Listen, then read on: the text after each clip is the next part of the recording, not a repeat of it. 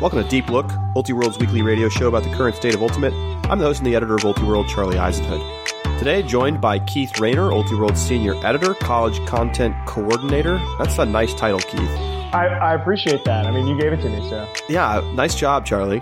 I have some bad news for you, though, Keith. Regionals weekend number 1. It's in the books. Very exciting. But we are down 1 to Sin Fields after Iowa State did not come through for us in the North Central Women's Division. Carleton blasted everybody and crushed their way to a title in the North Central. So we are down 1 with essentially 2 games to go, 2 regions to go coming up this weekend. Are you feeling nervous? Yeah, there's just not a lot of margin for error with such a small number of differences between the 2 sets of picks. And this feels awfully familiar to not picking the favorite last year, which was Dartmouth. And I certainly don't want to lose to those guys again by making the same mistake. We still have plenty of routes to victory. I think the AC is going to be up in the air and anything could happen, but I think we both feel pretty good about our South Central pick. And some of the tiebreakers, I haven't gone in and analyzed them, but things are not so bad on that front because I know we won some of them and lost some of those. Yeah, I mean, I guess the only scenario in which a tiebreaker comes into play is if, really, I doubt that a team other than Texas or Texas A&M qualifies out of the South Central. Remember, just a reminder for those who maybe didn't listen last week or are unsure, we picked Texas to advance in the men's division of the South Central. Sin Fields picked Texas A&M. So assuming that hopefully that breaks our way and Texas qualifies, theoretically very possible that in the AC, neither our pick, NC State, nor their pick, Virginia Tech, qualifies. Because there's enough good teams in the AC, and with that last bid, you never know. So we could end up in a tiebreaker scenario. Although, if, of course, both one of those 2 teams advances as well as in the South Central, then since there's 3, we've got an odd number, so we're guaranteed to have a clear victor. I'm hoping that victor is us. I definitely feel good about Texas, and I really think NC State should be considered the favorite heading into to take that last bid in the AC heading into this weekend. So I feel good. I wish we had just picked Carleton, but it is what it is. We move on to this weekend. Yeah, regrets. Can't spend too much time looking backwards. But here's hoping that things go our way this weekend, and we'll be talking a little bit more about what we expect from the weekend later on in the pod. Yes, we will. First, we're going to talk a bit about what happened this past weekend. Not going to get into it too much. Plenty already known, and for the most part, not a lot of surprises this weekend. So we didn't have any what I would consider to be substantial upsets. I think the biggest surprise, perhaps, is Connecticut qualifying in the women's division out of the Metro East. But that's not necessarily super shocking, considering the Metro East. But it's a nice run the table for UConn in both divisions. And so I'll just run through the qualifiers from last weekend pretty quickly here. In the women's division, Connecticut qualifies out of the Metro East, Carleton out of the North Central. UBC takes the top spot in the Northwest, with Oregon qualifying second. Whitman made it interesting, but they could not close the deal on Sunday. Pittsburgh gets the top spot out of the Ohio Valley. Ohio State, the number 2 team. And then in the Southwest, the bid-rich Southwest, Stanford, UCLA, California. And then maybe the other surprise, UC San Diego beats out USC for the last spot. Again, UCSD, a good team, not a shocking upset, but I think a bit of a disappointing weekend if you're a USC fan, because they really looked like they had the tools to go to nationals. And you can go check out the recap and see a little bit about what happened there on Ultiworld. In the men's division, Connecticut is your Metro East champion. No surprise there. Minnesota beat Carleton in a very close game, double game point situation. I was at that game. We could talk a little bit more about that if you want, Keith. Wisconsin, after losing to Iowa State on Saturday and dropping themselves into the backdoor bracket before Sunday had even began, they were able to really just crush everybody on Sunday and make their very little drama. I actually left to go to the airport to catch a standby flight because they were crushing so badly in the game to go. And I said, there is no reason for me to wait around here to watch them just cruise to this win. So then in the Northwest, you've got the 4 bids. Washington beats Oregon for, I believe, the first time ever, or certainly in a really, really long time. Washington over Oregon to win the region. Khalif El-Salam went berserk and just absolutely dominated in that game. Oregon ended up taking the second spot. UBC third. Oregon State, your final qualifier. We called that one, Keith. We did. Unfortunately, so did the guys over at Center Fields. Pittsburgh, your easy qualifier out of the Ohio Valley. And then, not without a little bit of drama, but Stanford and Cal Poly Slow took care of business and took the 2 bids out of the Southwest, with Stanford winning very convincingly. Stanford is the real deal. I think Stanford, low-key, a pretty dangerous team at Nationals. If they're healthy, I like their team. They've been through some ups and downs this season, but they have a really good defense, and they've shown that, Elliot Chardock, one of the best center handlers in the country right now. I actually think Stanford could do some damage at Nationals. We don't want to get too much into looking ahead to Nationals yet, with more regionals coming up this weekend, but all in all, a pretty chalk weekend, especially in the men's division at the regional championships last weekend. Yeah, Bama Sex tweeted the list of number 1 seeds who didn't qualify for nationals from both D1 and D3, and it was only 4 teams, and none of those were D1 men's teams, so definitely the men's side, a lot of chalk. The other teams were 1 D3 men's team, Middlebury, and 2 women's D1 teams, Cornell and Iowa State, and Oberlin out of the Ohio Valley D3 women's scene also failed to qualify. So, yeah, quick things. I was at the North Central Regionals on Sunday. I didn't really get a chance to watch any of the action on Saturday, so I missed the Iowa State upset over Wisconsin, but talking to those who were involved, sounds like really just Wisconsin was super flat, and Iowa State played a great game. I'm sure they wish they'd saved it for Sunday. They didn't really put up much of a fight. I think they were just too tired at that point, and Wisconsin was not going to let the same thing happen twice. But I watched the entire final. Carleton was in control for a lot of that game, but Minnesota played very well, and actually, I thought outplayed Carleton in the first half, but didn't really have a lot to show for it. And the game ended up getting real bogged down in the second half. It was pretty windy. And just, some good play from both sides. Saul Yannick wasn't playing for Carleton. Pretty notable absence from him. Natan Lee Engel was also hurt. Team seems to be injured a lot. And they continued to be a little bit injured at regionals. Of course, that game didn't really mean anything because both teams had already qualified for nationals. That said, I was expecting that they might not play super hard, but that was not the case. They played very hard, and both teams were clearly looking to win. Really, the most notable thing that happened to me, for me in that game, was that the final point was crazy long, like 15, 20 minutes, with 2 timeouts, and ultimately it became double game point at the sort of at the end of the point. And the thing is, at the very beginning of that point, Carleton got a break chance and got a short field turnover going into the upwind end zone, and they threw a pass in the end zone, which was clearly caught for a goal, and Minnesota called it down. Really a terrible call. I was in the other end zone, and it was clearly up from where I was standing. And even the Minnesota players and parents on the sideline were kind of avoiding eye contact at that point because it was not a good call. Carleton ended up having to take a do-over. They turned it over on the do-over, and then the point went on forever and ever. And ultimately, Minnesota held downwind to win once it was effectively double game point. A very even match, 2 very good teams.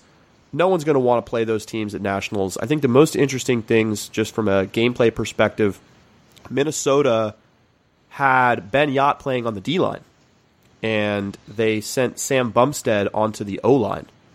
An interesting move because Sam Bumstead, normally they're puller and a very good defensive player.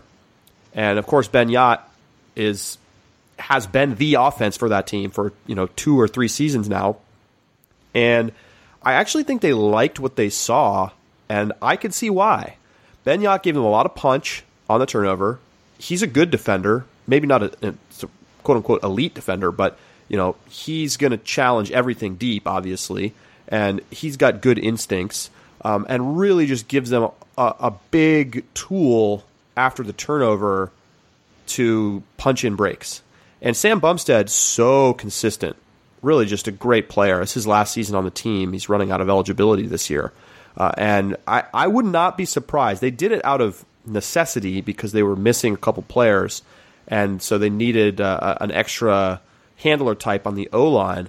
But I wouldn't be surprised to see them either stick with it or try it again at Nationals because it really worked. And Yot at times has bogged their offense down this year by kind of being stuck in the middle. He doesn't have the same ability to stretch the field like he did last year when Ryan Osgar was coming underneath as the sort of the one cutter and then sending big hucks to Yot, who was sort of stretching deep. This year they don't have that same player to operate underneath, and I think it's really hurt their offense. Putting Bumstead out there gives them another really talented player with the disc, and it lets Yot go just be a run deep and huck it to me guy on defense. As for Carleton, just a solid, super, super solid team. They played really, really well up until the final. They lost Saul Yannick for the final. I'm sure that if it was an elimination game, he would have played. And I think that clearly hurt their offense a little bit, especially in the wind, because he was so good to that point. And I thought Dylan Lanier, the rookie for them out of Carolina Friends School, was very good. He's somebody who's got a chance to play into the Rookie of the Year conversation at Nationals. We knew coming into this year that he was going to be a top player, but I'm not sure that he's at all times kind of been that impact player that you really need to be to win that award. But with Yannick stepping out of the game, he had to do a lot in the backfield in that final, and I thought he handled his role very well. And I could see him getting a lot of touches at Nationals and really being a key piece for them. They had their chances in that game. They really probably should have won the game. And I think if I saw those teams match up again at Nationals, I would probably think Carleton would be maybe a 2-point favorite. So Carleton, a team that I still really like. I think both of those teams, and maybe even Wisconsin, have a realistic path to the semifinals. Pretty interesting tournament. Well, it's because the teams were really good, and I think that says a lot of the North Central because it was a typical North Central regionals when it came to the conditions. Was Oh, it yes. not? Oh, yes. It was a little less awful than I expected, but maybe that's just because I was really well prepared. I was wearing basically ski gear, including a waterproof, heavy winter coat. It was about 40 degrees and raining most of the day and pretty windy. It was cold. It was definitely not pleasant. I was glad not to be playing Ultimate and instead drinking coffee on the sideline. Well, I imagine that also could have informed some of those Minnesota personnel changes that you were talking about. It wouldn't surprise me if they were playing a lot of zone, and that made having someone like Ben Yot even better than usual, or if having an extra thrower on your O-line helped out. So could be a conditional thing that we will see them potentially repeat if the situation calls for it at Nationals. Yeah, I would not be surprised. I think we've seen some inconsistency from the offense from Minnesota this year, unlike last year when it was unbelievable. And part of the problem seems to be that Ben Yot hasn't really found a place to be on the field. A lot of times you see him coming back around the disc. He's not really getting that same release into the deep spaces effectively. I think that's partly because teams game plan for him a lot more now. But I think it's also just a personnel issue. They don't have the same offensive line as they did last year. So moving him off of that line, they still have plenty of speed and throwing ability on the line. Do they necessarily need to have the big body? That's not necessarily clear to me. And Yacht does offer a lot on defense. So we'll see what they do at Nationals. Anything else jump out at you from North Central Regionals? Honestly, no. I really was hoping for an exciting game to go, but Wisconsin got up a upwind break early. They made a downwind break. I think they got another upwind break maybe the following point after that, and it was shut it down time. I mean, I don't know that Iowa State ever really believed that they could win the game at that point. So it was not a particularly interesting final round. I think it was clear exactly what we expected. The top three teams in that region just way better than everyone else. Both Iowa and Iowa State and Luther also had some really nice individual players, but they just simply didn't have the depth and the talent down the roster to be able to consistently compete with those big teams. So the semifinals, for example, Minnesota versus Iowa State and Carleton versus Iowa were laughers. It was like 15-5. So there was no, and of course those were both games to go. So it's not like those teams didn't have something to play for. They didn't have the tools, especially in the wind, to beat those teams. That's kind of what we expected. These are three teams that, like you said, you wouldn't be surprised to see any of them or multiple of them go deep at nationals, and we just haven't seen that level of play from anybody else in the North Central. Well, I was asking some people on the sideline, and I'll ask you now, over under 1.5 North Central teams in the semifinals at nationals this year. I'm going to take the under, but not feel good about it. Think about that at home. I think it's a pretty even money bet. I think that it's very realistic, depending on how the bracket shakes out, that two of those three teams could make it to the semis. I think it's very possible. They're good. They're very good. Carleton particularly looks like they have a very high ceiling. Not that that's a surprise. We could say that every year. But I really liked what I saw, especially when they were playing at full strength, or at least almost full strength. And, it's despite missing their center handler on offense, they still lost by one in a game that was tipped maybe on a bad call by the other team in the final. So that kind of shows you where Carleton's at in terms of what they can do. I think the question for them will be, can they generate enough pressure against top teams and punch in breaks? Because if they can do those two things, they're gonna have a chance to win the tournament. So anything else, Keith? Anything else you want to talk about from this past weekend? I mean, I know you were not at any of these tournaments, and there's not a whole lot of surprising stuff here, but any other notes from regionals weekend number one? I mean, I know I had stumped pretty hard for Cornell women's in the Metro East, and I got to say I'm disappointed to have been apparently off base. I mean, they made it to the final. They looked good, but UConn is one of the only teams to qualify for their first ever college championships, along with Oregon State in Division I. So congratulations to them. I always think that's exciting. And D3 looks like the kind of shootout we expect from D3.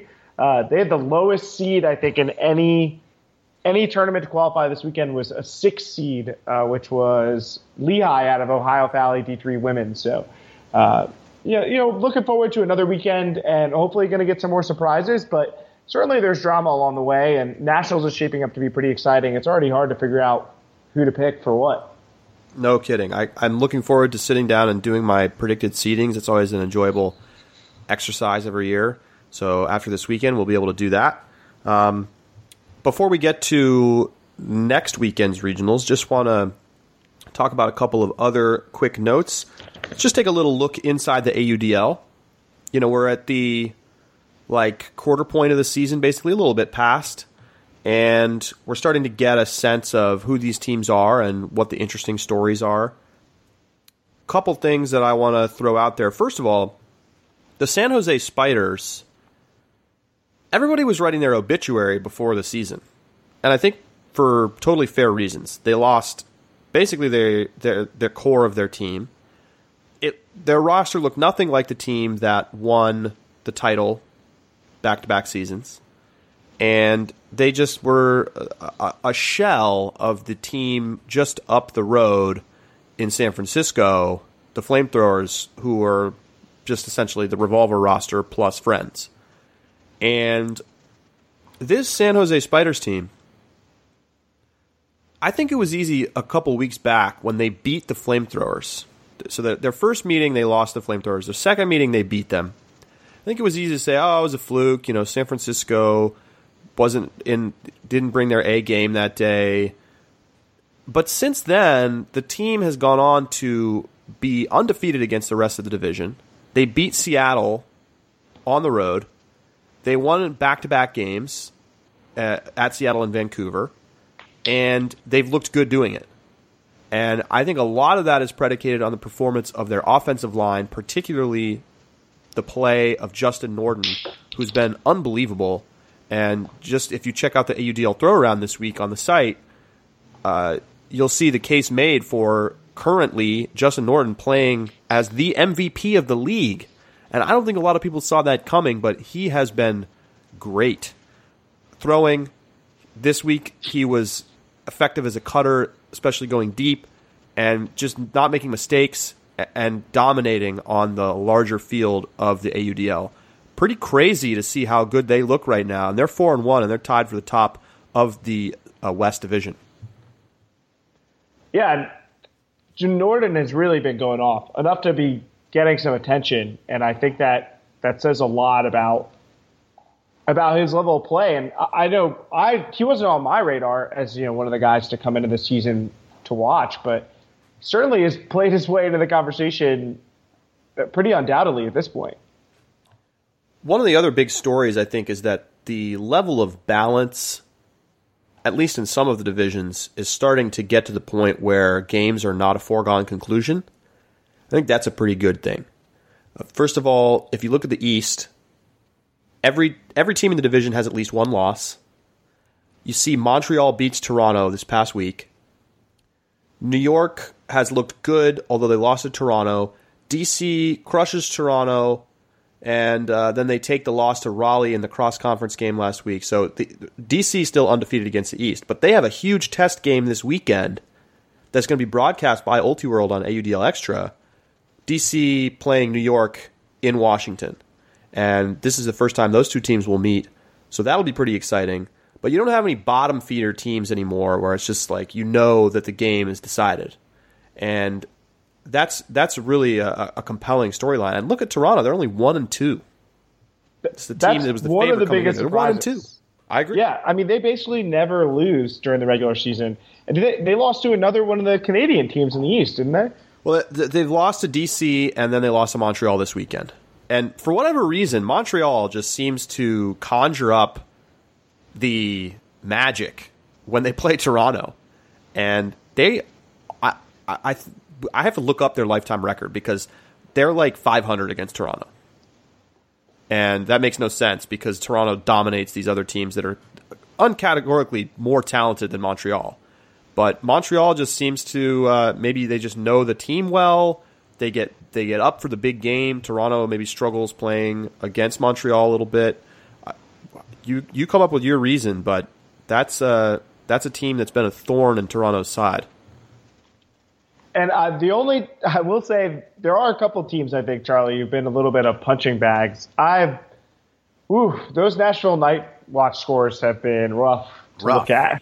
Yeah, well, they're a minus 49 so far this year. Yeah, I mean, and the South Division is probably the one where you have the biggest difference between the best and the worst teams in the division. Agreed. Because here's the thing. The Dallas Roughnecks are still too good. I think they are too good. I think they're maybe not as good as they were last year, but that was in a year when they just absolutely crushed everybody. I mean, the Dallas Roughnecks have not lost a game in the AUDL yet. And I know. It's exciting when they're like trailing at halftime. Like, that's enough. Yeah. It's like live look-in, Dallas down a break in the first quarter. It's like, well, okay, we got to get excited about something, I guess. But, their plus minus or their, the point differential is 49. The next best team in the league has a point differential of 17, and that's San Francisco. So, yikes. Part of that is because they get to play a lot against Austin, and they haven't really had to make tough road trips yet, although they did this weekend and they won. But they'll have a big test coming up next weekend against Raleigh, at Raleigh, and that'll be a game to watch. I think one of the better games on the calendar this year, this regular season, because can Dallas sustain their high level of play against Raleigh when they're on the road and Raleigh's got their best roster out there? Dallas destroyed Raleigh when Raleigh was playing the second game of back-to-back a few weeks ago, and it was not even competitive. So we'll see if Raleigh can make it interesting. If Raleigh cannot make it interesting against Dallas at home with Dallas on the road and with the full everybody's focusing on that game, if Raleigh can't win that game, there's a problem with how talented the Roughnecks are. That's really how I see it. Because if you have a team that's just way too good and automatically just destroys everybody, is it really that interesting? And I think it's at least a question to ask. The other thing is, though, the Midwest Division, more competitive now. Minnesota beat Madison this weekend. Madison didn't necessarily have their best roster out there, but still, Minnesota looks like a team that's going to be competitive, whereas Madison has in the past just been the Dallas Roughnecks of the Midwest and destroyed everybody. So now we have an actual competition in the Midwest. You've got Minnesota and Pittsburgh at 2-0. Madison's 1-1. And things could be interesting in the Midwest this year. So all in all, an interesting season so far. Any other storylines stand out to you, Keith? I wouldn't say so. I mean, the Roughnecks is a topic that we've talked about before, and I saw that they had played a close game with the Hustle the other day, and that's my hometown team. I was interested to see that, and then to find out it was in part because they were missing their three top guys. Just felt like par for the course, the kind of gut punch you get. So, are they too talented? I'm sure. If they go undefeated this year and win the championship again, we'll have to sit down and talk about it. Yeah, I agree. We'll see, though. I mean, Dallas has some tests. They got to play at Raleigh. They got to play at Madison in a cross-conference game. It's not going to be total layups, and I actually expect that we'll see every team in the league this year lose at least once. I think the only undefeated teams left have basically not played very many games yet. Pittsburgh, Minnesota, and then Dallas at 5-0. But their toughest challenges are still in front of them. Be curious to see. All right, another quick little stop before we get to next weekend's college regionals. Team USA, the mixed World Games team, playing at essentially a warm-up tournament for the World Games this summer, TEP down in Colombia. They lost in the final to Team Colombia 14-13. What do you make of that, Keith? I want to not be overreactive, but this World Games team is the heavy favorite, and I believe that last time they played in Colombia, they were pretty dominant. And am I concerned about their ability to win the World Games? No, but I was definitely surprised to hear that they had struggled at the tournament itself. Well, yeah. I mean, I don't know if we could say they struggled at the tournament, but they did lose to Colombia, clearly the second best team there. And, this Colombia team, every year they get better. And one of the things that I've seen a little chatter about is that, unfortunately, they're not able often to bring their entire top roster to the World Games just because of the expense of the tournament. So it'll be something to watch. Can they replicate this performance this summer? Or is it going to be tougher for them when they're not playing on our home turf? But regardless, Team USA as just an entity at the club level, the high level, has not lost a game in a long time. I mean, the three teams went undefeated at Worlds this past summer, and now you've got this World Games team that is got the most fearsome players from the country on it, and they lost to Colombia. I think that's pretty surprising. And it's not like they didn't try or that it was not, it was just a fun tournament. I mean, if you watch video of the final point, they were all out to try to get the block and get the disc and not lose that game, and they didn't. And Colombia, to their credit, held up very well against the USA pressure. I agree with you, Keith. I don't necessarily think this means that USA is susceptible to losing at the World Games, but I do think that it shows that there's still some kinks to be worked out, and they have work to do, because last year they destroyed everybody at this tournament, or 4 years ago.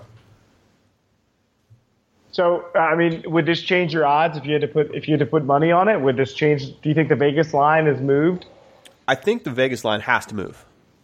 I think USA is still clearly the favorite, but I think that you're going to pay a little bit less now to get the ticket for them, because I think that, how many data points do you get leading up to a tournament like the World Games?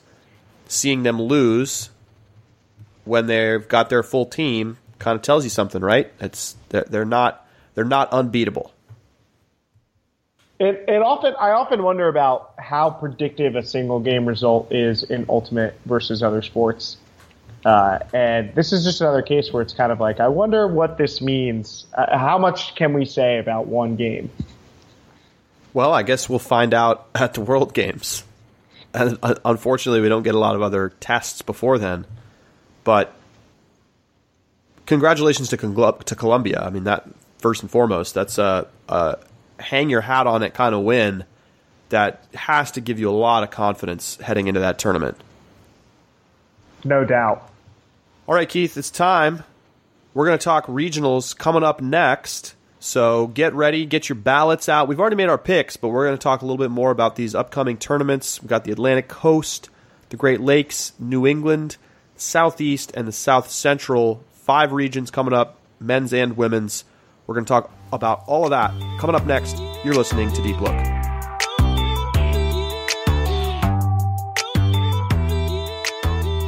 Welcome back to Deep Look. It's time to talk about this weekend's upcoming college regional tournaments. Keith, we're going to start in the Atlantic Coast, and we're going to start in the women's division.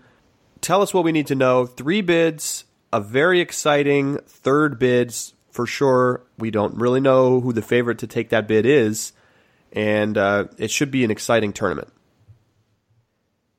Of course, a lot of the attention is going to center on what's going to happen in this third bid.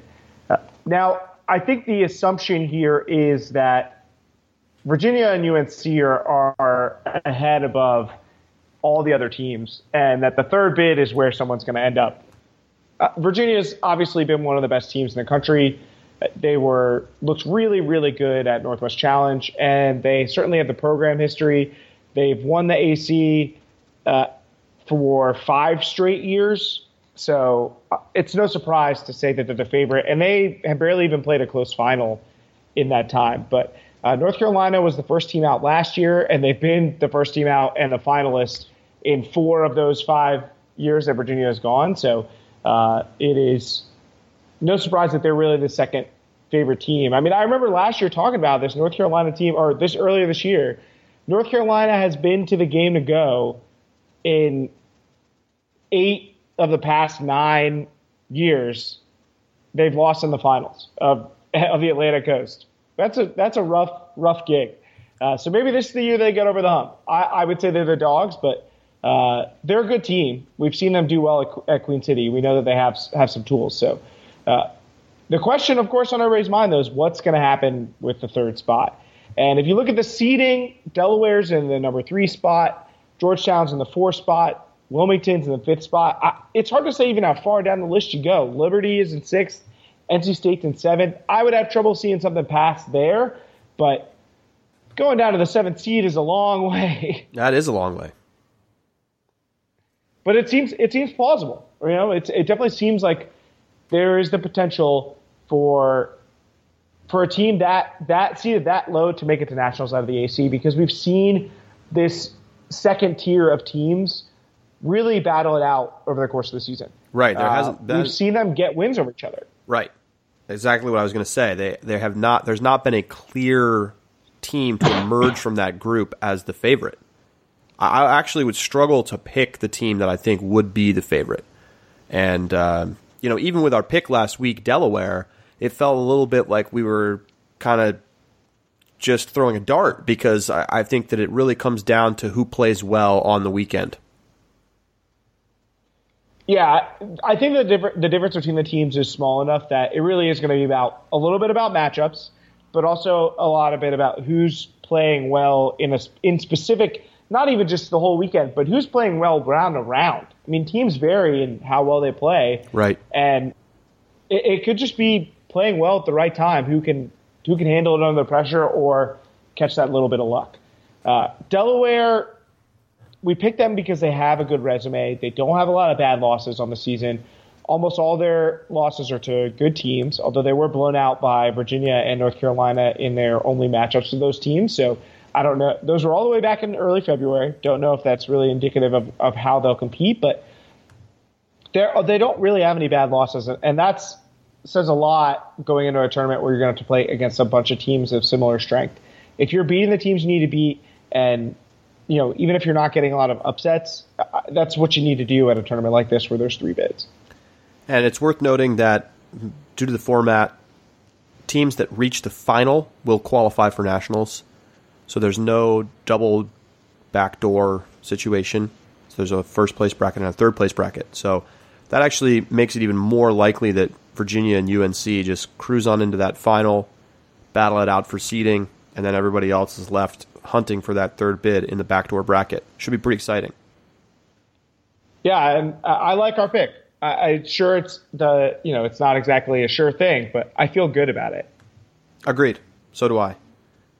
On to the men's division, where there are also 3 bids, and similarly, I think it's arguable that there's a number of teams that could compete for that third bid.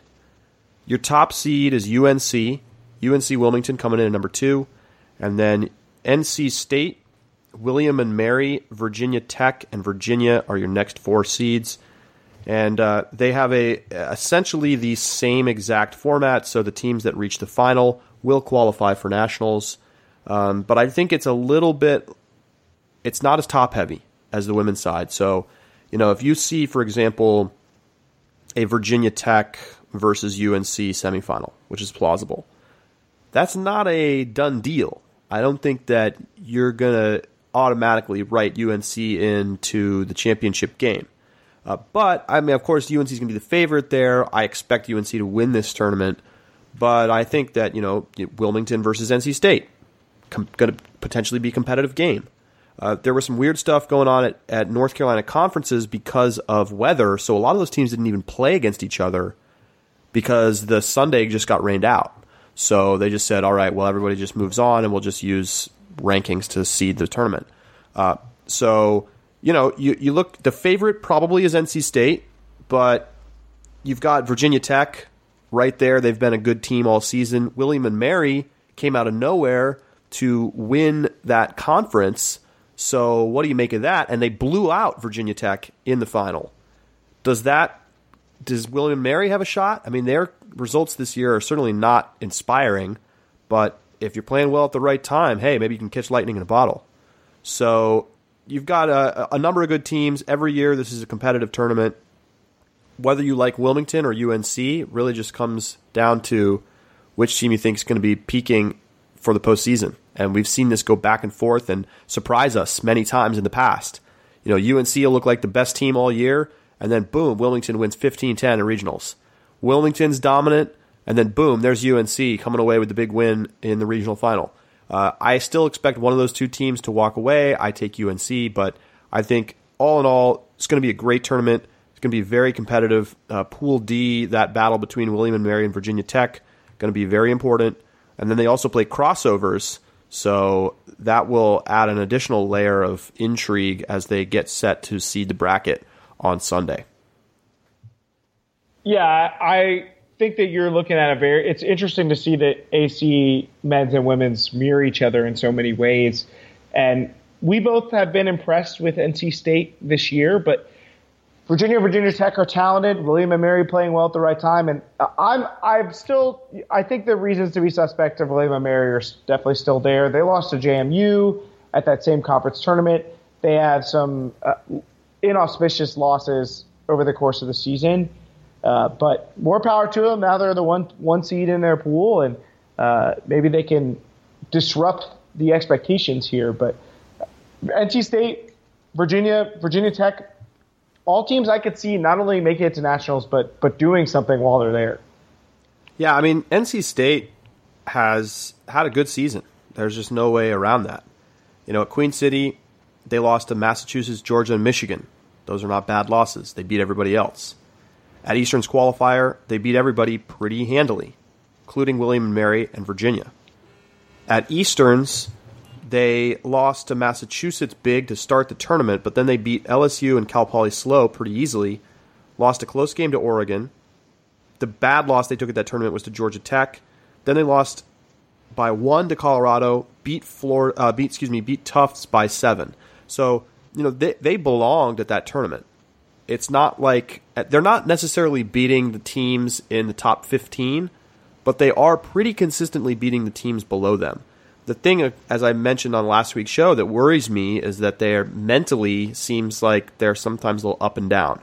But they have they have a great youth pipeline in that team right now, and I still feel like they're the favorite to take that third bid. I like them in that matchup against a hypothetical Virginia Tech, let's say. I just think that they have a little bit better depth and the results that show it. All right, on we go to the Great Lakes.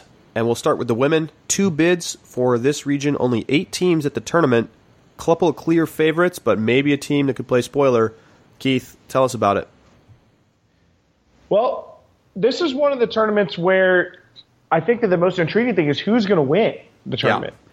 Because you've got 2 solid programs at the top. Well, one solid program and a team that came on very strong at the end of the year and now has garnered a lot of attention, which is number 6 in our power rankings, Notre Dame. Number 13, Michigan, is the reigning champion in the Great Lakes and has won the region 4 times. And it's pretty much always been they play in the final every year, pretty much. So it's expected that this is going to be a team to watch. But now we get to find out if this Notre Dame Northwest Challenge was really how good they are, or maybe a flash in the pan. They are getting to see these 2 teams go against each other is probably going to be one of the best finals of the weekend, if that's what comes to pass. They played at conferences, and Michigan won on double game point 10-9, but otherwise those 2 teams have not seen each other this year. Yeah, and I totally agree. I think it's going to be a great game. I think both teams are going to comfortably qualify, but I think that winning that region obviously is great for pride reasons, but it's also going to be important for seeding at nationals. And Notre Dame, if they win the region, will actually put themselves in a really good position for seeding at nationals. They could be a pretty high seed because of how well they played at the Northwest Challenge. So it should be fun. I think the conference final shows you what to expect in the regional final. I think we'll see a similar close game. And I will give my props to Northwestern, who we have ridden off before. We thought this region was all about Michigan and Notre Dame last year, and it was Northwestern who came in and took us down a notch by making a difference coming into the tournament. So Northwestern's going to be a team that I think if there's anybody who can break in to this and throw a wrench, it's going to be them. On the men's side, you've got just 1 bid, and I think a clear favorite in Michigan. But there are 3 other teams in this region, in Notre Dame, Purdue, and Northwestern, that have a realistic shot at winning the region. I think what you've seen from Michigan this year is just a level of consistency that those other teams have not shown. And I think that the skills that they've developed, especially under Coach Tyler Kinley, I was talking to Tyler Kinley after Easterns, and I mentioned to him that Michigan looks night and day from the team that won Easterns a couple years ago, when half the team didn't seem like it could throw a flick, and they somehow managed to beat Pitt and grind out an Easterns win thanks to great defense and some insanely lucky bounces. And, they were a good team that year. They had some really good athletes, but they did not have consistent disc skills, and it constantly made you uncomfortable watching them play offense. Now, they really have much better disc skills top to bottom. And I think that's going to put them in a situation where they end up winning this region, and probably more comfortably than a lot of people expect. That said, could a team like Notre Dame or Purdue or Northwestern that have had some pretty solid results this season make things exciting? 100%. I mean, I mentioned Purdue as the team that I thought could be play spoiler. They're going to play against Michigan in pool play. Notre Dame had a great conferences and destroyed Purdue in the final. So what do you make of that? Notre Dame will be the 2 seed. And, as you expect, it's 2 big pools of 6. And they go straight to quarterfinals and on to the final and just the one bid. So Michigan the favorite, but 3 teams in the wings that definitely have the tools to make it interesting. This might be the most interesting we've seen the Great Lakes men's be in a while. Certainly a deep field, because we know that these teams have proven they can get notable wins, all the way down to that Purdue team. Notre Dame kind of breaking in there at the last minute, but I would be more concerned with this Northwestern team and Ben Spielman and the defensive chops they've shown, because they have some good wins on this year. They've played some good matchups, and I don't know if they're a good matchup for such a gritty team like Michigan, who can probably outgrind them, but definitely lining up to be a less of a chalk tournament than otherwise you'd expect from a one bid region that has consistently gone to Michigan. Yes. I'm going to go to the New England region, and there's 2 bids for the women's division, and 2 teams at the top that are very clearly the best teams, and I think we both expect to qualify fairly easily in Dartmouth and Tufts. But could any other teams shake things up, Keith? Yeah, Vermont is it would be foolish to write them off. Let's put it that way. We've seen Vermont not get a bunch of upsets, but they're number 18 in our power rankings for a reason. And they're a competitive team that I think has been on the rise for the past couple of years. And now that maybe some of the other teams in the region aren't as strong, I think Northeastern is having a bit of a down year. Harvard isn't quite where they used to be. And that opens the gates for Vermont to not have to battle through quite so many tough tests. So they can really throw their best at one of these top teams, especially if the format, and I'm looking at that now to see if it allows that kind of backdoor disappointment game, which it does. So we are going to have a more traditional format. Top 4 teams in the pools go to semis, and the loser of the finals is to drop down to play someone in a backdoor bracket. That's if that's where Vermont has their shot. I don't know if they can take down Dartmouth, but and I've been pretty impressed with Tufts this year. But if they're going to get them, that's where. Yeah, for sure. That's always dangerous coming off the loss and into that backdoor game and having to play teams coming off a win. Always dangerous. I've seen it many times. The team with the momentum coming off the win plays much better, especially at the start of the game, and a lot of times they're able to hang on and win. So, that said, I really don't expect Vermont to upset either of those 2 teams. Tufts, extremely impressive this year. If it weren't for Dartmouth, we'd be talking a lot about how great Tufts looked.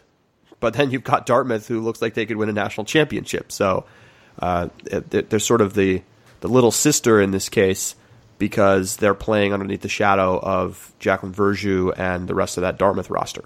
So, either way, I think both of those teams qualify pretty easily. I think Dartmouth wins a game that might be more exciting than many expect. I could see it being fairly close. Yeah, I agree with you. Ultimately, I think Tufts is a pretty good team, and they are maybe even a sneaky semifinals quality team. When they're playing at their best, they look really good. Indeed, they do. I'm going to go to the men's New England region where there's just one bid this year, and the clear favorite is Massachusetts, who is the 1 seed, and if they play to their potential, will dominate at this tournament and qualify easily.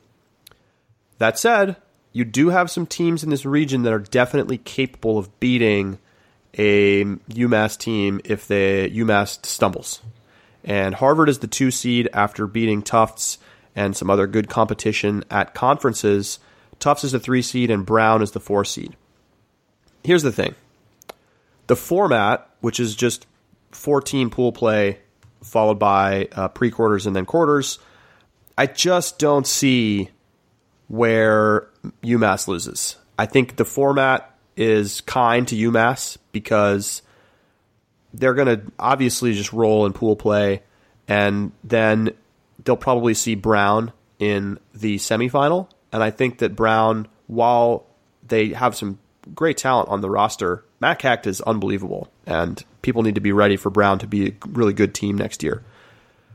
Brown is not, they're just not deep enough to match up with UMass. And I think that UMass will get to the final fairly comfortably, while Tufts and Harvard duke it out in the other semi. And I think that those factors make it more likely that UMass is going to win than they otherwise would if it was just a play Harvard once and see if you can beat them. Look, a lot of people are going to say Harvard is no good this year, but don't forget that they have the best pure talent in college ultimate in John Stubbs on their team, and he's going to play every point. And if that team has polished up, which it appears that they have, considering that they won their conference, they are good enough to beat UMass if UMass doesn't play its best game. So I got to say, I said it before, I'll say it again, it will not blow me away if Harvard is able to make that game competitive or even upset UMass. I think UMass will win. Perhaps they will win big, but I will not be shocked at all if it's close. I agree on most fronts. I've really wanted to buy at different times this year into Tufts and Brown. Matt Hecht, like you said, he's such an engaging player to watch. And Tufts is a great system team, and they do a lot of things right, and they have a lot of patience. It's nice to see a team with an identity on offense in particular. But right now, you just feel like it's kind of Stubbs versus the world. That's just where he wants it to be. And I don't know that it's going to be enough to take down a team like UMass. I agree. I think if UMass plays as well as they have at points this year, I mean, they looked like the best team in the country at times. So I don't think Harvard's really, really thin roster is going to be able to hold up. On we go to the South Central region.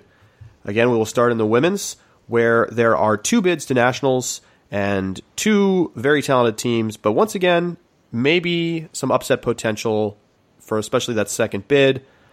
Tell us all about it, Keith. You may see upset potential. I'm not sure that I'm buying that. You don't buy it? No, I think Colorado and Texas are just really, really good. And these are teams that are not looking past South Central regionals, but they have high expectations for nationals. True. And the rest of the region didn't hold up their end of the bargain in getting a third bid.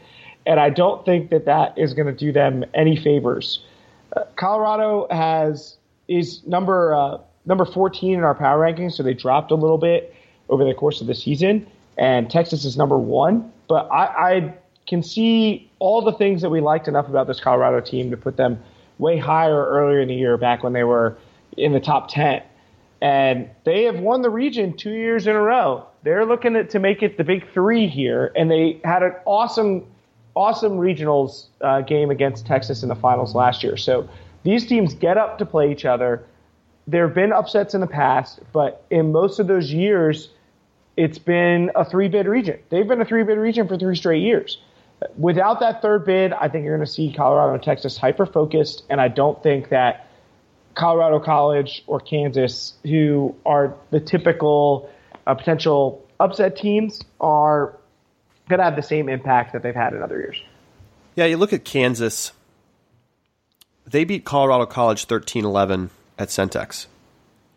And Colorado at conferences beat Colorado College 12-6. So that gives you maybe a little bit of a sense of the relative strengths of those teams. Colorado and Texas have not played this year, so I actually think the final could be a lot of fun. Texas has maybe had the more consistent top-end results, but Colorado, as you mentioned, coming off the wins in this region, they've kind of owned the region. So could they own it again, or will Texas take it away? I just think that Kansas has the potential to make that second-place game compelling. They have shown results at times this year and in the past that that they're a competitive team. But I guess at the end of the day, I agree. I think that it's likely that the second-place game is something along the lines of about 13-8, 13-9. So I don't know that I certainly wouldn't bet on an upset. I would. If you want to, I'm happy to bet you, but you got to come up with the odds. No, thank you. Okay, I'm going to sit on my 50-1 bet, and I'm good. Yeah, I figured that Texas would come up. All right, so in the men's, there's 3 bids. And how about the number 1 seed at this tournament? Just think about in your head who you think it is. You're probably wrong. It's Colorado State. And that comes after Colorado State upset Colorado for the first time in maybe ever at conferences. And they come into this tournament as the top seed, which is a really nice place for them to be because it means that they could potentially get through to the final without playing either Colorado or Texas. They will likely have to beat Texas A&M in the semifinals. This region is pretty top-heavy this year. There's a lot of good mid-tier teams, but Texas Tech is your 5 seed. And Texas Tech has had a lot of wins this year, but they don't really have a lot of really high-quality wins, and I don't think that they're a team that's going to really challenge for that third bid. Really, this comes down to which pick 3 of these 4, Colorado State, Colorado, Texas, Texas A&M. Honestly, I could see it going a lot of different ways. I'm for sure taking Colorado to advance. I am pretty confident that Colorado State will advance, and I'm pretty confident that Texas will advance. Texas A&M for me is the last team out there. But that said, I'm taking Colorado and Texas for sure, and I could actually see maybe Colorado State becoming the team that doesn't make it, losing to A&M or something like that. That said, Cody Spicer for Colorado State might just be the best individual player at the tournament. And he's been really, really good this season.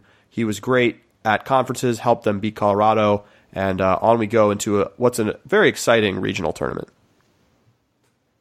I know that you are a big believer in this Colorado State team, but you also like Texas. And tell me a little bit about Texas and what you think they can do, because obviously they fell out of favor in the regular season.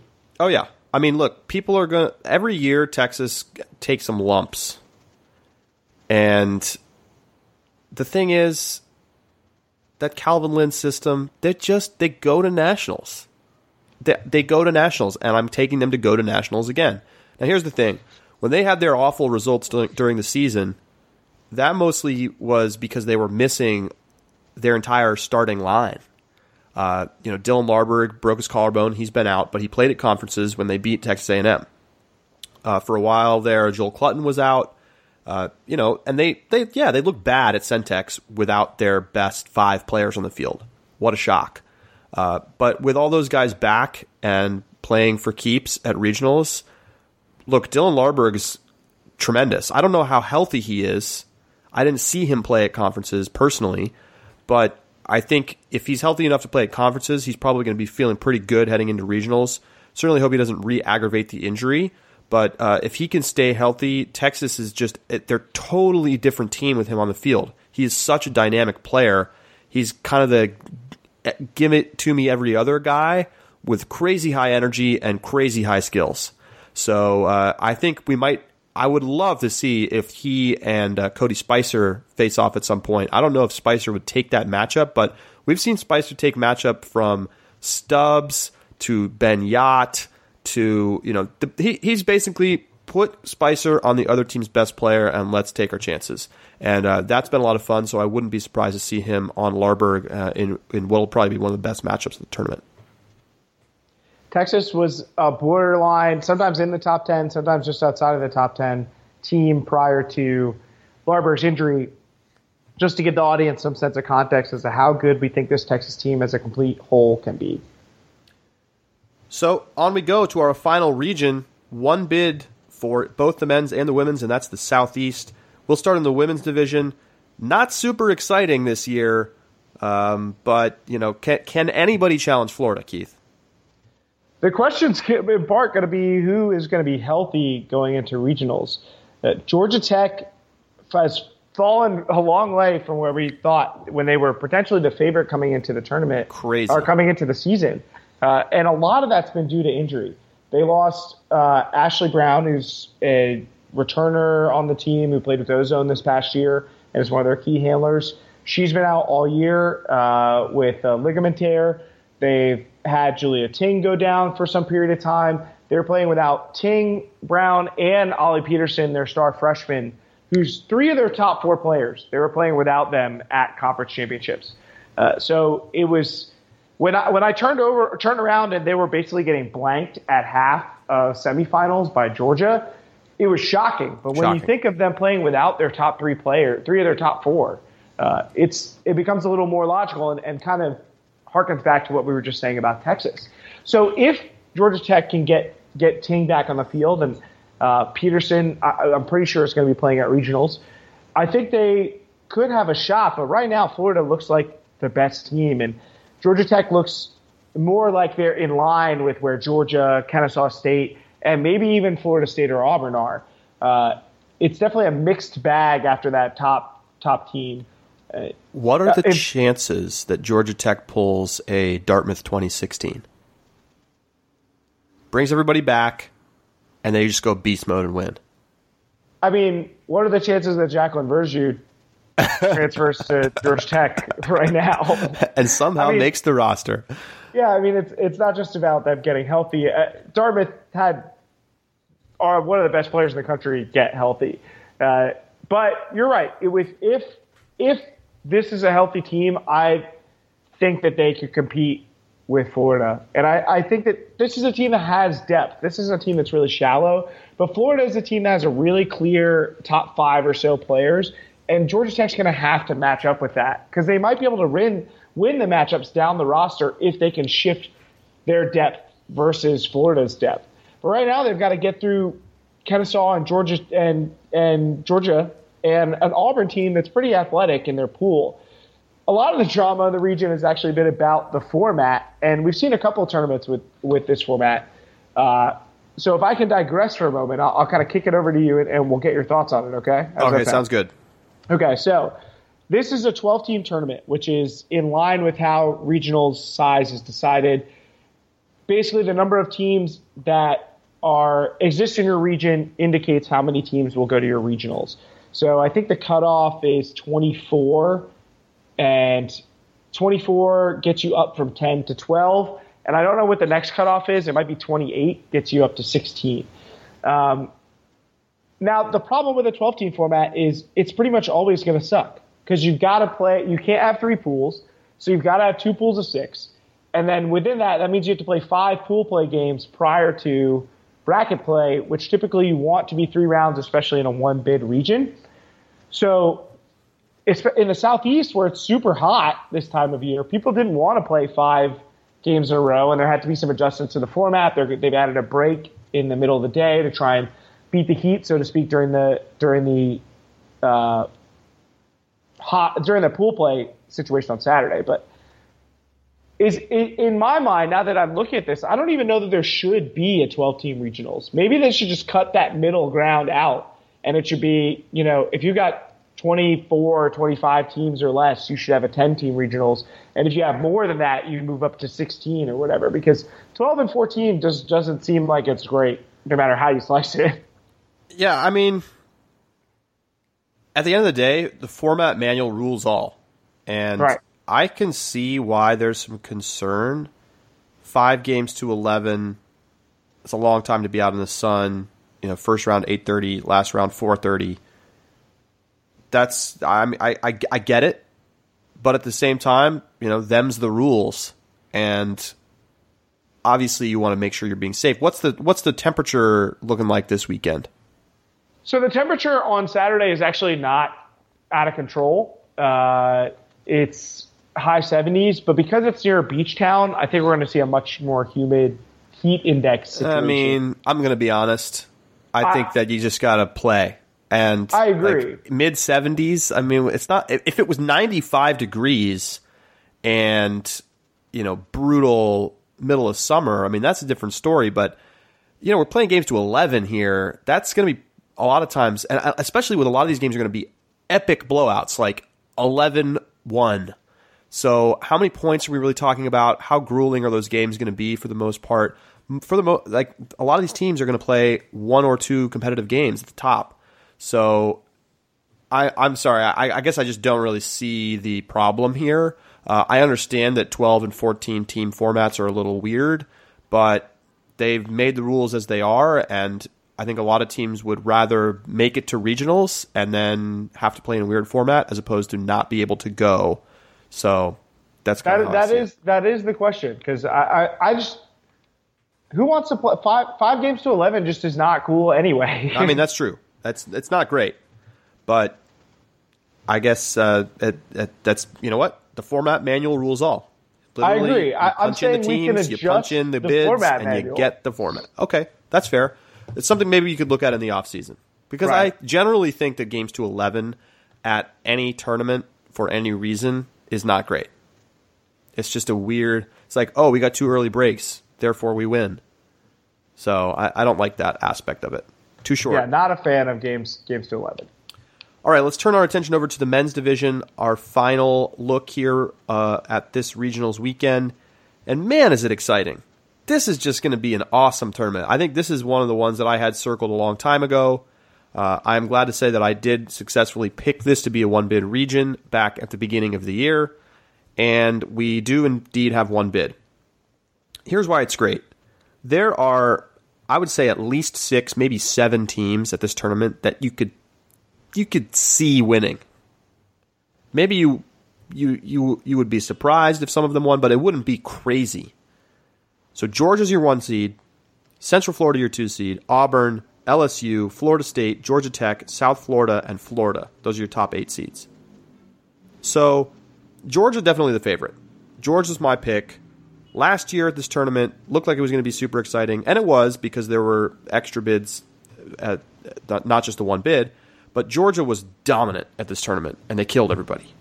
And I actually expect to see something similar this time around. Parker Bray is playing on another level right now. People haven't been talking about it, but Sam Batson has also been playing incredibly well the last few weeks. And their defense is good. Their offense is potent. I just think that they are a lot of the teams in the Southeast are kind of built like Georgia, around 1 or 2 really, really quality players. But Georgia just does it the best. So Central Florida is kind of like a cheaper version of Georgia, and Florida is a cheaper version of both of those teams. So the one team that I do think could make it interesting is Auburn, because Auburn isn't built that way, and they've kind of quietly been good this season. And I think that Georgia is susceptible, as we've seen this year, to just having an off game or an off half. And Auburn is the kind of team that could sneak up on you with Hank Womble rocking the trombone, the team's feeling the momentum, they got the Dora the Explorer theme song on the stereo, and suddenly they're in front. I don't think I would pick that to happen, but if there's one team that can upset Georgia, it's Auburn. And I do think that this tournament will be a lot of fun because there's going to be a lot of high-pressure games along the way. There's something about Southeast Regionals, man, over these past few years that just make it a great, exciting tournament. And it's definitely we've seen upsets so many years, so many great games. And I think it's no wonder that it's one of the ones that you circle on your calendar to start the year. Even within a year when we have a team that is a prohibitive favorite, it still feels like anything can happen. And it's kind of true. I think we've seen flashes from a lot of these teams. And while Georgia clearly has been the best, it's not like they are so deep and talented that you just can't imagine them losing, because they're not super deep. They really do rely on a few players to do a lot for them. And the question is there anybody who's going to be able to play good enough defense on someone like Parker Bray to slow him down? I don't see that. This is an offensively sort of skewed region. You don't have a ton of really great defenders. Georgia has a couple, but a lot of these teams don't.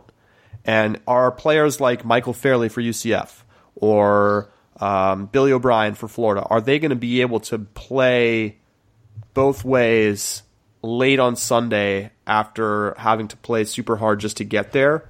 Because really you can see Georgia having a pretty easy path. They have to beat Florida in pool play, which seems very possible. Then they play a 2-3 crossover pre-quarter winner in quarters, and they'll likely have either LSU or Florida State in semis. They don't have to play UCF or Auburn, clearly the other two best teams in this region, in any time before the finals, unless something wacky happens. So I think that structure, again, favors the 1 seed, and that's another reason I like Georgia to win. Yeah, not being in the bracket, the like double elimination, triple elimination bracket that I think has been the format for the past couple of years, definitely feels like it favors Georgia, because they're going to have more margin for error in individual games. Well, in about 48 hours, a little over 48 hours, we are going to have our Nationals field set.